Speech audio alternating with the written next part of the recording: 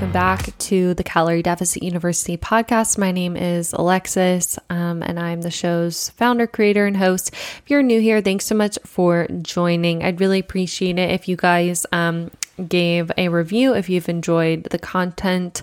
All those reviews, 5-star reviews, help get the podcast out there, help it with ratings and promotions and things like that. So please, if you would, go ahead and tap that review, 5 stars. I would really, really appreciate it. If you are looking for more additional free content, encouragement, help, you can find me on Instagram at calorie_deficit_ and TikTok at LexBab, because TikTok does not like calorie deficit. So we don't put that on there so that we can still reach people with the content.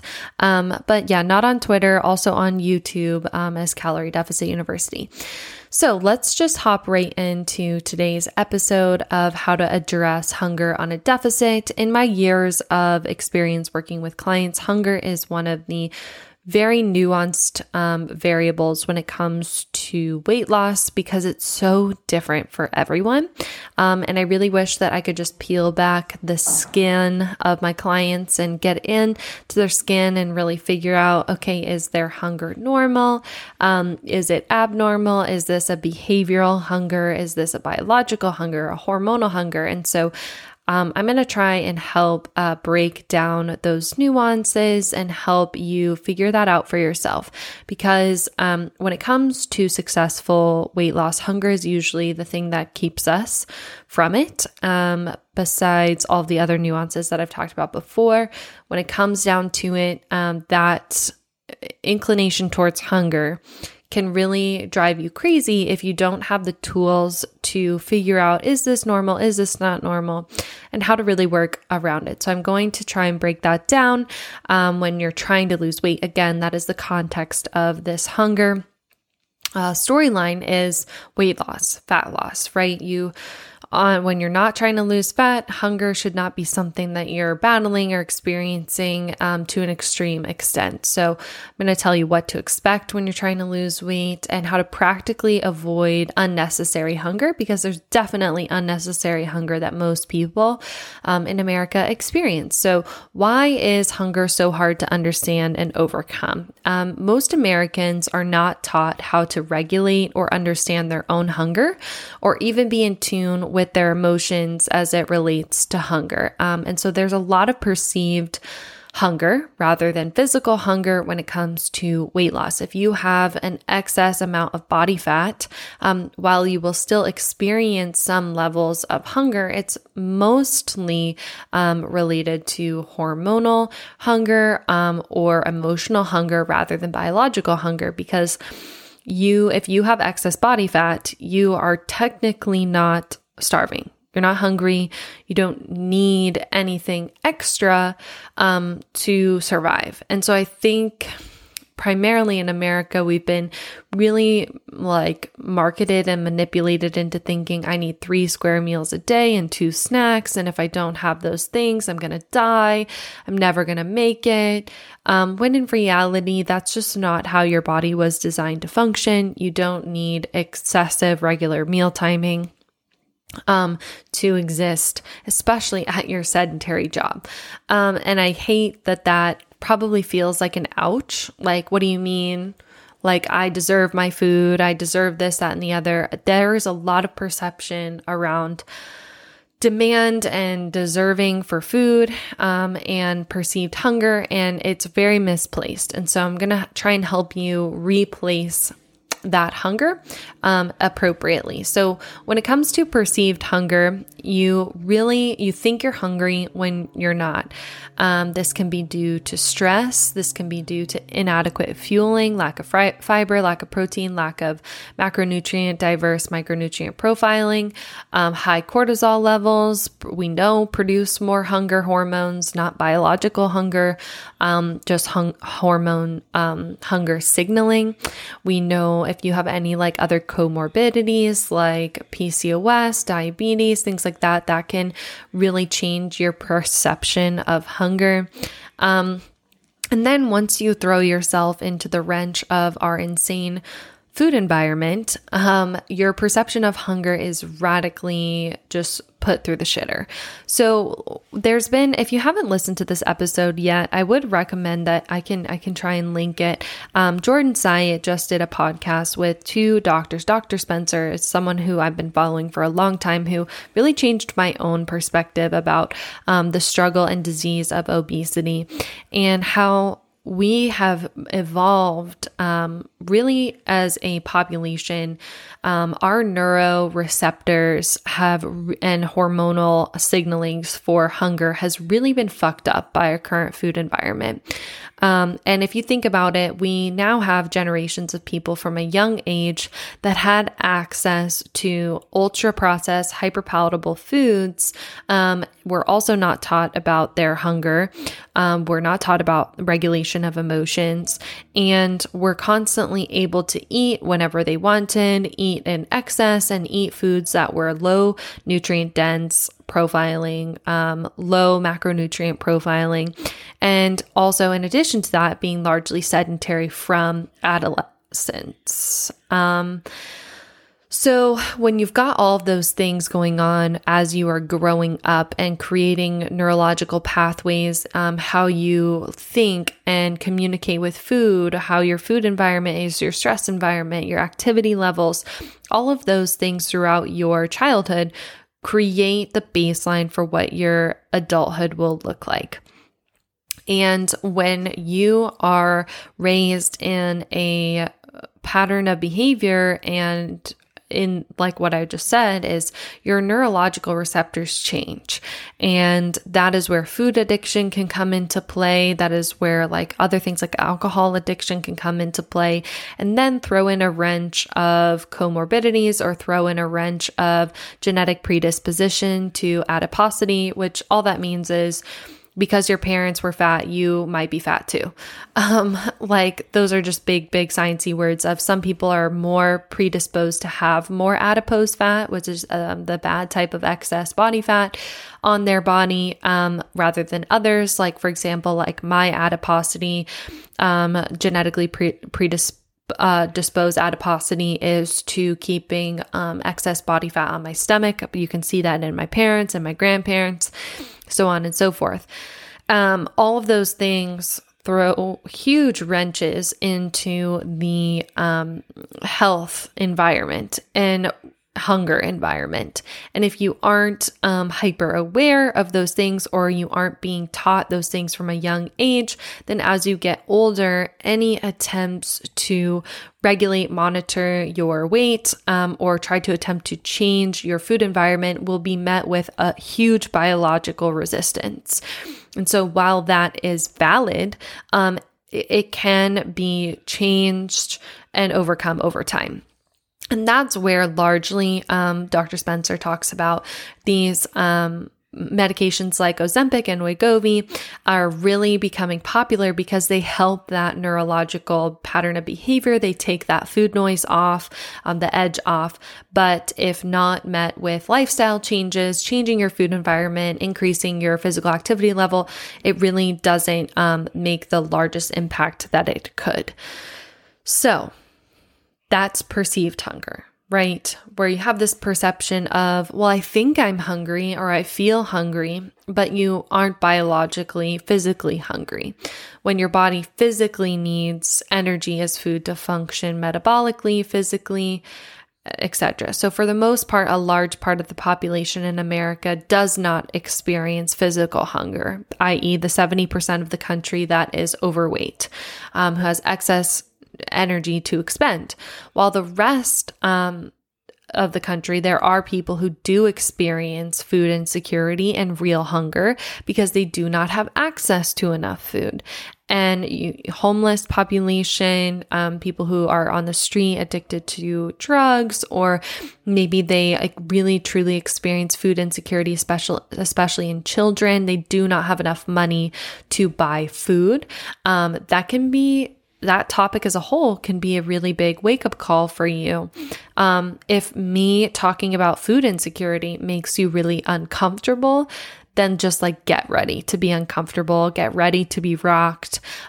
There is a conversation within this to be had a very significant, uncomfortable conversation to be had about the mass amount of people in our country, both in children and adults, who experience extreme food insecurity while you overeat. And I know people are like, oh, that's so icky. Alexis, you're trying to shame me. I'm not. I really just want to present you with real perception and real facts.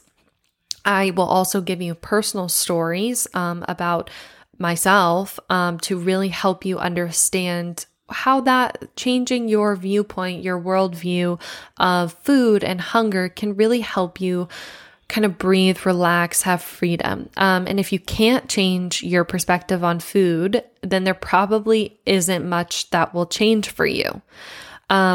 A lot of children rely on free lunches, provided school, like taxpayer food, food banks, and other as their primary source of nutrients, as their primary meals for the days. And that is a reality for a lot of people. If you are listening to this podcast, you're probably not one of those people who experiences extreme food insecurity. I've talked about it before on the podcast, but I did not experience food insecurity growing up. I had a Yellow Foods diet.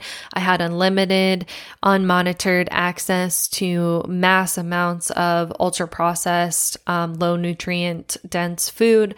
My parents were busy, did not know any better, and just thought, thank God they're eating, they're athletic. I can't keep them from being anorexic. Genuinely, me and my brother were quite small individuals, lean from swimming and just burning off all of those, the calories that we were eating. But still, those patterns of behavior, while we didn't struggle with obesity, while we didn't struggle with being overweight, those eating patterns of behavior dramatically affected me, not so much my brother, but dramatically affected me as I became an adult and became largely sedentary throughout the end of college, and now into like full-blown adulthood in corporate America. Because I'm not swimming for 3 to 6 hours a day, or, running around being active, that really changes the flexibility that you can have with the food that you can consume, especially when it comes to hunger and regulating hunger, versus my husband grew up largely with very hinted undertones of food insecurity out of embarrassment and different things like that. But if his siblings were not able to have their meals provided at school, they would have largely gone without when it came to eating and mealtime. There were a lot of the times where there was just like, we can't afford to buy that to eat. You have to eat this. There was a lot of, we are going to go to discount food stores. If you are not familiar with those stores, you probably don't live in a low enough income area to even drive by them, go to them, know what they are. But basically what will happen in these low income communities is people will make a business out of selling expired food. So they'll go to these stores like Walmart or, even smaller local grocery stores, and food that is either damaged or expired, they will take that from the store and then go and sell it at these discount food stores. And it's expired food, it's dinged up food. It's like stuff that even the food bank wouldn't take because they can't resell it. And so they'll sell it at these little run down marts that you can go buy them. And that's the food that my husband grew up largely eating. And even into college and stuff. It was funny. When I first met him, I was like, oh, this is so great. This is such a hack. I love this. I go get discounted food. That's such a hack. And he was like, no, this is what we did to survive. This is what we just do because we can't afford to go to the big box stores. We can't afford that. That would put us out. And that's it. That's like really real. And that's how people really, really grow up. Now, like his family is better off now. But that was largely just my husband and his sister's childhood. It's kind of funny. Their youngest brother got like Gatorade and Reese's Puffs, and that was like a huge deal. And they would gripe about it all the time. They'd be like, "Ugh, our younger brother is growing up with all this like great food, and we never got to eat that stuff." But I think when you start to see that and learn about those differences, you become dramatically aware of your own personal perceived learned entitlement to food. And it's very uncomfortable. It was very uncomfortable for me. But it's very interesting biologically. My husband does not have food noise. And what I mean by food noise is he's not thinking about food ever. He's never like craving food. He's never like, oh, when's my next meal going to be? What am I going to eat for my next meal? Oh, I can't wait to have this later. Or I'm kind of blah, blah, blah, blah, blah. He does not experience anything like that ever. He never thinks about food until he's actually hungry. Like, oh, I'm kind of hungry. I haven't eaten since breakfast. It's probably time for me to go get up from work and go get some lunch. Open the fridge. Okay, cool. I'm going to have this yogurt and this sandwich and I'll be good to go. Bye. That's as much as he thinks about food. And if anything, he'll think, oh, this week has been like a hard week. You know what? I'm going to go grab a frozen pizza because I want to do like frozen pizza and play video games tonight and not have to think about making dinner. So again, it's not food noise of like, oh, I need this pizza. I'm craving this pizza because I had a stressful week. It's, I don't want to cook dinner. And so out of sheer convenience, I'm going to go get a pizza and he won't finish it. Like he'll get the pizza for himself and he'll probably have half of like a small frozen pizza because he's satiated, he's done, he's full, he puts it away. I've never seen him binge eat ever in our almost 8 years of being together. Even like at a fast food restaurant, he'll eat until he's full and be done and is fine, even to say like my plate isn't finished, which you would think like, oh, from a food insecurity, you'd think that he'd want to overeat. No, he's so in tune with what is enough, when to stop eating, that he does not overgorge himself. Versus me, someone who grew up with this extreme unlimited access to whenever, whatever of highly ultra palatable foods, I have extreme food noise. I would say out of a rate, like 1 out of 10, I have about a 5 or a 6 food noise, on a regular basis. And then when it comes to when I'm in a deficit, my food noise is about a 7 or an 8. And because of discipline and knowledge, I can usually, through eating appropriate, like high protein, high fiber foods, I can bring that food noise down to a 2 or a 3 most days. And I think that's challenging. Like that is a challenge every day. It's why I keep my energy or my, like my NEAT, all of my daily walking and exercise quite high, because I will always have food noise. And that's where these medications, if you have other comorbidities, like you have cardiovascular risk or diabetes or high triglycerides, high cholesterol, that's where these medications can qualify you to help you get rid of the food noise. Because of my athletic life, I have not had any of those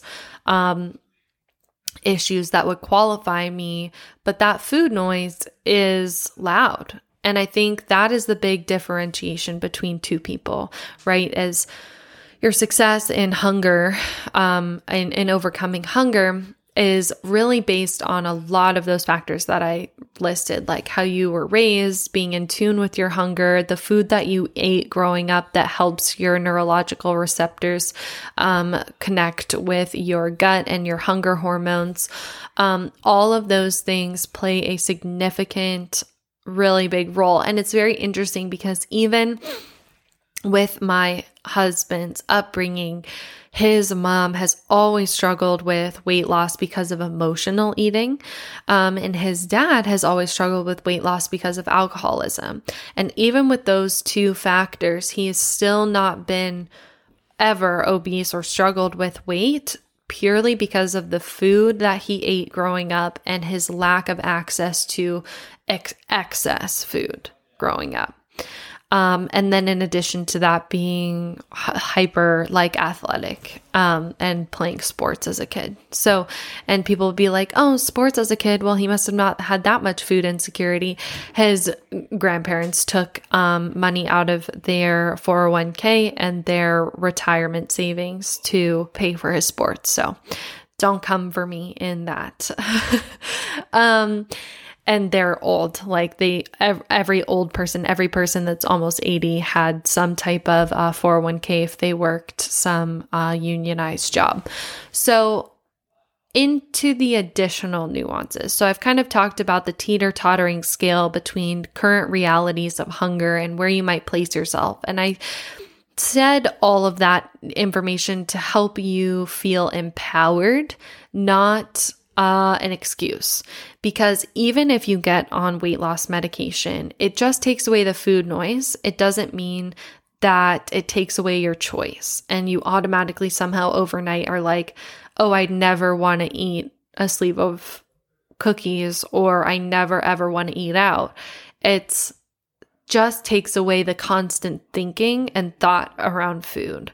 And so you have to still adjust your lifestyle. There's no way to get around it. There's no short, quick, easy fix. And so really figuring out your own nuanced hunger can help empower you to make the right decisions and create solutions for your hunger.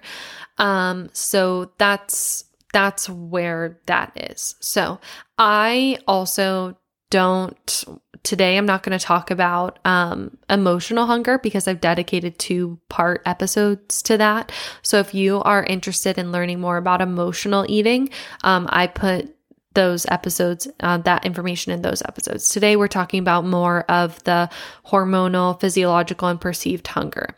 So when you are in a deficit, something that people really fight against and are like, that's toxic. It's really not. Hunger is a normal experience. Hunger is a normal part of a biological process to keep you alive. It's made for survival.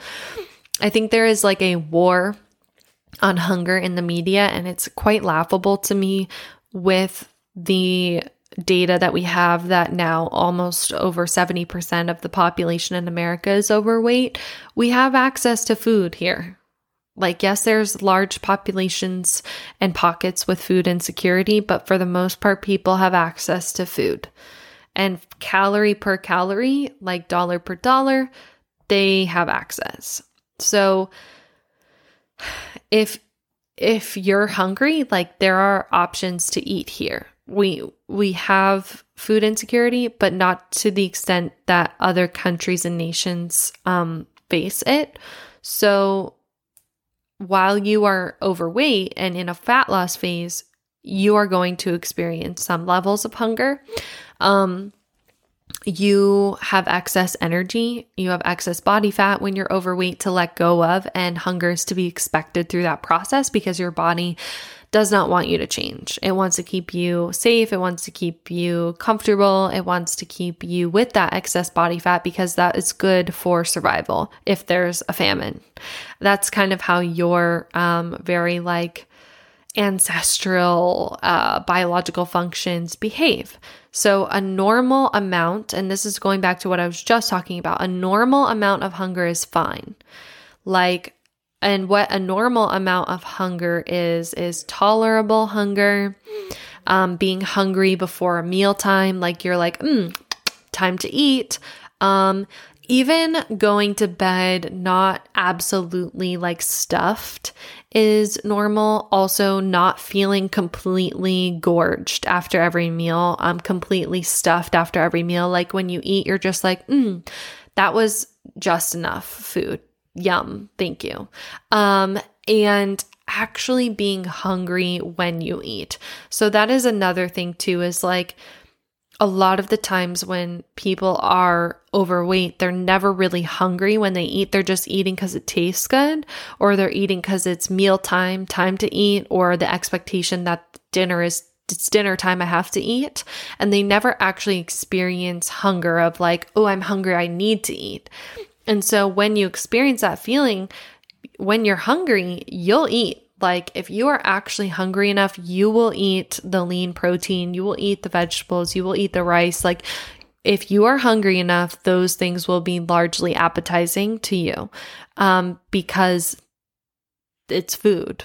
Versus if you are not hungry enough and all you eat is junk and all you crave is junk, and things like chicken and steak don't sound appetizing to you, I would challenge you that largely you are not hungry enough to desire those foods. And that is uncomfortable. That is something that people really want to reject. But I would challenge you that like you're not entitled to endless eating and overeating. There's no mindset where saying, well, I demand and deserve and should always be able to eat as much as I want. That's just not the storyline to align with or believe in, especially if you're trying to lose weight. Again, this is the context of this episode is weight loss, is fat loss. From a day-to-day normal basis, those are things that you won't be wrestling with or thinking about. So, like I said, if you're hungry enough, you'll eat what's in front of you.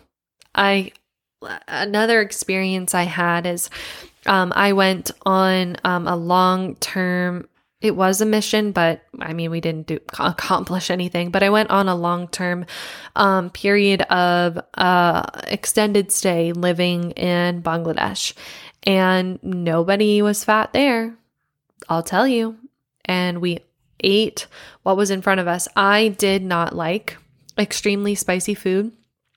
I had never really eaten large amounts of rice before I lived in Bangladesh. I had never really eaten large amounts of curry. Like, yes, my stepdad's from India, so I had eaten curry before. We primarily ate a lot of dal, but it was not like the primary aspect of my diet, especially being in athletics. That was not my fueling source. But let me tell you, I was really hungry in Bangladesh all the time. All the time, because we would eat curry and rice for breakfast, lunch, and dinner. So breakfast would be like a light cold curry, which is like more watered down, very few lentils and rice, maybe an egg, maybe. Lunch would be like either a cold curry if it was a really hot day, or a warm curry. And in between there, we would have had like a tea time with black tea, maybe a biscuit, and then some jackfruit or some type of fruit. At the end of the season, avocados and mangoes and things like that were starting to be in season, so we would eat that. But lunch was like really light, really quick, and not really to me a lunch, because to them they had just eaten that tea time break snack. And dinner was always like maybe a fourth of like a chicken breast or a very small amount of chicken meat, an egg, and then lentil curry that was so spicy, like you just wanted to get it down and get it over with. That was it. That was literally it for almost 4 months for me. And that is how a lot of people live. And so I think that is really good perspective when you're really stressed and freaking out about like, well, I really like to eat out, or I really like this, giving up on those sentiments, giving up on those baselines of, well, I have to have or do it, because it's really not. It's really, really not that serious. And I think that there is that very big scale between taking seriously your health and giving up on this mentality or attitude of like, I have to have, or I will die, because that's just not true. But weighed out on the balance of the scale is, yeah, but food addiction, food noise, all of those things are really, really real. And you have to address that too. So yeah, if you struggle with I can't stop eating that thing, really have to get to the root of that and really address it. And like, that is why our environmental changes with our food are really important. Not buying it, changing your access to food, and over time adjusting your brain. And that will force it to actually eat what you put in front of it, changing your access. So deleting Uber apps and really sucking it up. And if you're hungry enough, you'll eat the healthy meals that you prepare for yourself. And that's the really uncomfortable part of weight loss, is changing those behaviors of eating out 6, 7, 8 times a week to once or nothing. And just saying, you know what? That's okay. And that is normal, because the current food environment you live in right now is incredibly abnormal. So I will just say, with the most concern and empathy and love for you and your health and your life, like, most of you have never experienced food insecurity, and it really shows. It really, really shows. Like, every mealtime, I cannot tell you how genuinely thankful my husband is for our access to food. And like the ability to just go to the grocery store and buy whatever, and is largely in tune with whether he's actually hungry or not. And so I would really, really challenge. I will tell you, like, it was very uncomfortable for me to address that within myself, of growing up in privilege, of always having access to food, never really wondering where my next meal was going to come from or what. Like, yeah, it's very uncomfortable, but you have to address it. And you just have to be like, look, self, you have extreme abnormal access to excess calories. Yes, you probably struggle with food noise. I need to work, yes, you need to work on addressing that. But the best way to address food noise is to eat high fiber, high protein, ultra nutrient dense foods for a long period of time. The food noise really dims down because you're not deficient when you're actually feeding and fueling your body, and it starts to get a lot better and easier. And so there is that tough shit talk of you let food control you, just like drugs control people. It's really interesting. I will watch in individuals who are ultra achieving. Like, I've had clients who are doctors and lawyers and business owners, multimillionaires, who are ultra achieving, ultra achieving, ultra driven, disciplined individuals, like very rare people who have lots of success through sacrifice and discipline in their lives, in their families, in their personal development. But when it comes to food and when it comes to alcohol, they are just as addicted like someone who is doing drugs. And it's so interesting because they go out of their way to judge those people, and they go out of their way to judge those people's behaviors, but there's really not much that separates them. And so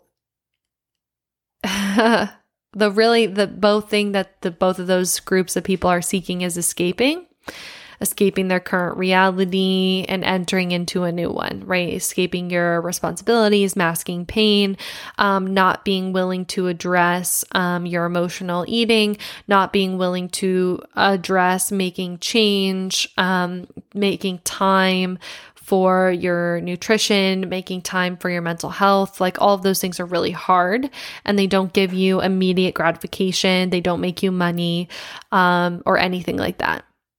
And that's where I would challenge you. It's funny, a lot of people think, like, when they meet me or want to sign up with me in coaching, they're like, oh, like, you're just tough as shit. Like, you're tough as nails. Like, you're going to help me be disciplined. You're going to hold me accountable. Like, you're going to kick me in the ass. And then it's funny, they learn that I'm actually a quite, like, first of all, chill person. That's a new thing, but very chill person, not the drill sergeant that they think I am. Very empathetic, slow-paced person, and actually incredibly lazy. I'm an incredibly, like, inclined person to laziness, and not in the way that you think. I've spent the majority of my life really striving for perfectionism and really striving for like outdoing my own personal laziness, because if I'm not on that rat race of trying to outperform my inclination to want to just rest, I won't get anything done. And my perception of working is I have very, very ultra successful doctors as parents, like their output is abnormal. And so I've always judged my own personal output based on their abnormal output and have never felt like it's enough. And so I've largely felt like a lazy person, even though I have an extreme amount of output, and it's totally pulverized me into the ground. And so when you meet me now, I still, as a quote unquote disciplined person, have a natural inclination to want to be lazy and never go to the gym, never eat what I need to eat. Like, I'm just like you. Like, my hunger noise is loud. All of these things, like, I'm just like you. And it's not that I have it figured out. It's not that I am more disciplined than you. It's just that every day I choose to do it and choose to make the choice to go to the gym and eat what I need to eat. Because I know, with all the power and the knowledge and the perceptions that I have, how I've changed the way that I look at life and the way I look at food and health, is I know the truth. I know that it's my job. No one's coming to save me. I know that if I don't want to bitch and whine about it, I have to get it done. It's on me. It's on my shoulders and nobody else. And that's learned. That is learned perception. No one's going to come help me lift the weights. No one's going to come help me figure out what to eat or make my meals for me. It's on me. And so having that perception, like letting your perceived hunger rule over you, is not good. And two, of course, like the nuance of mental health, like I choose to do what I do because it makes me feel better for my mental health. And if I don't do it, like, oh, yeah. And so I think that a lot of people, when it comes to weight loss, are not desperate enough. Truly not desperate enough for change, because you figure it out when other things get hard. But you're never in this current perceived environment ever going to be truly desperate enough until you experience some extreme thing like a heart condition, or you experience something extreme like food insecurity, or something extreme like medical problems or cancer. Like, people don't really want to change until they get really uncomfortable. And so you have to choose on discomfort for yourself every day to try and get better. And I really, really, really think, even with this other, part of the scale that I talked about with food noise and generational issues and all the other nuances I've talked about before, when it comes down to weight loss, being upset with being uncomfortable is largely why people quit and give up, is they're like, oh, this is not comfortable. It's really hard and I can't do this for more than a couple weeks. Instead of taking it day by day, really dedicating like, look, I'm going to give this shit a year long. I'm going to take the long-term approach. I'm going to really, really push through for an entire year and be the master of my soul, the master of my mind, and change everything. People don't do that, because everything is immediate gratification, click of a button. Like, we're becoming our behavior is becoming very toxic. And so I will tell you like this other story of a good example of another part of the nuance scale. You personally may have created your own hell and you're choosing to live in it in a negative way, your own food environment hell. So I will tell you about a time when I literally wrote down in my notes, Alexis was a bad girl in corporate America. I had a corporate job because I was not making enough money being a personal trainer in person, because they pay you dog booty butt hole. They do not pay you well at all. And so I was like, look, I can't do this anymore. I can't do the 4 a.m. to 8 p.m. every single day. And I need benefits and time off. And so I'm going to enter into corporate America and like figure out personal training later. So I created within that, though, my own personal toxic hell of being ultra performative, ultra obsessed with being the best, doing my best, making the most money. And I literally drove myself into a health conniption of my mental health was off the rails. I wanted to literally die every day. And I stopped going to the gym because I quote unquote didn't have the energy. I had the energy. I just was prioritizing corporate America and my job over my health. And I would sit all day, every day, not walk, be literally attached at the hip to my computer, ultra depressed. And then of course started eating like crap, because I was like, oh, I'm too tired. I can't cook for myself. Not true. That was my own personal choice to eat like crap, to sit and feel sorry for myself and say, wah, wah, wah, like you feel depressed, you feel sorry for yourself. I personally worked myself into a conniption, a tizzy of that corporate America stress, because I did not create boundaries with my job, and like I should have. And that I literally took almost an entire year off training, off health, and I gained so much body fat, so much, so quickly, because I was literally overnight completely sedentary and eating excess every day. Every single day. And that was my own personal hell that I created for myself, chose for myself. And so I would challenge you of like, you have power, you have choice, you have the ability to create boundaries, to do things to pull yourself out of that situation. And I know that that feels icky to hear, because listen, I would not have wanted to hear it when I was in the thick of my conniption. But that's what anxiety does. That's what depression does. It kind of blocks you off from wanting to hear any logical steps or conclusions to take to try and alleviate some things that you're feeling. Which like the logical way to have gotten out of that situation probably would have been to change jobs, because it was a toxic work environment, but to create boundaries with them, and put myself first and really just like not give a fuck. But I wasn't grown enough. I wasn't mature enough. I did not have the skill sets to do that. And so I would encourage you is like, take a deep breath, realize that like your job is just a job, really prioritize your health and learn how in small, minuscule ways to prioritize that. Because again, you could be a large contributor to your own personal hell that is keeping you from achieving your weight loss. So practical ways to address hunger. You've heard it here before, so I'm just going to list them off for the very practical ways. We've talked about all the theory. We talked about all the hypotheticals. We talked about perception change. Now here are the practical ways to address your hunger. You have to eat fiber, 25 grams minimum a day for women, 35 grams minimum a day for men.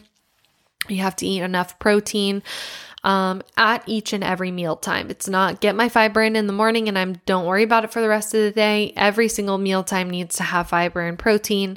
You need to stop trying to eat as little as possible. Stop trying to starve yourself. Stop trying to skip meals. You have to eat consistently and nutritiously, even when you're in a deficit, to see long-term changes with adherence, because you struggle with adherence. That's the thing.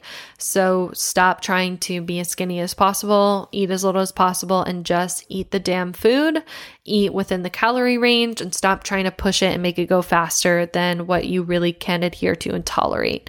Stop drinking your calories. If you are in a deficit, there's no need to be drinking 400 calorie smoothies and shit like that. I get if you have struggled, getting in your protein, doing a protein shake. Fairlife shakes are great. But having an entire liquid meal is not serving you in a deficit, again, in the context of a deficit.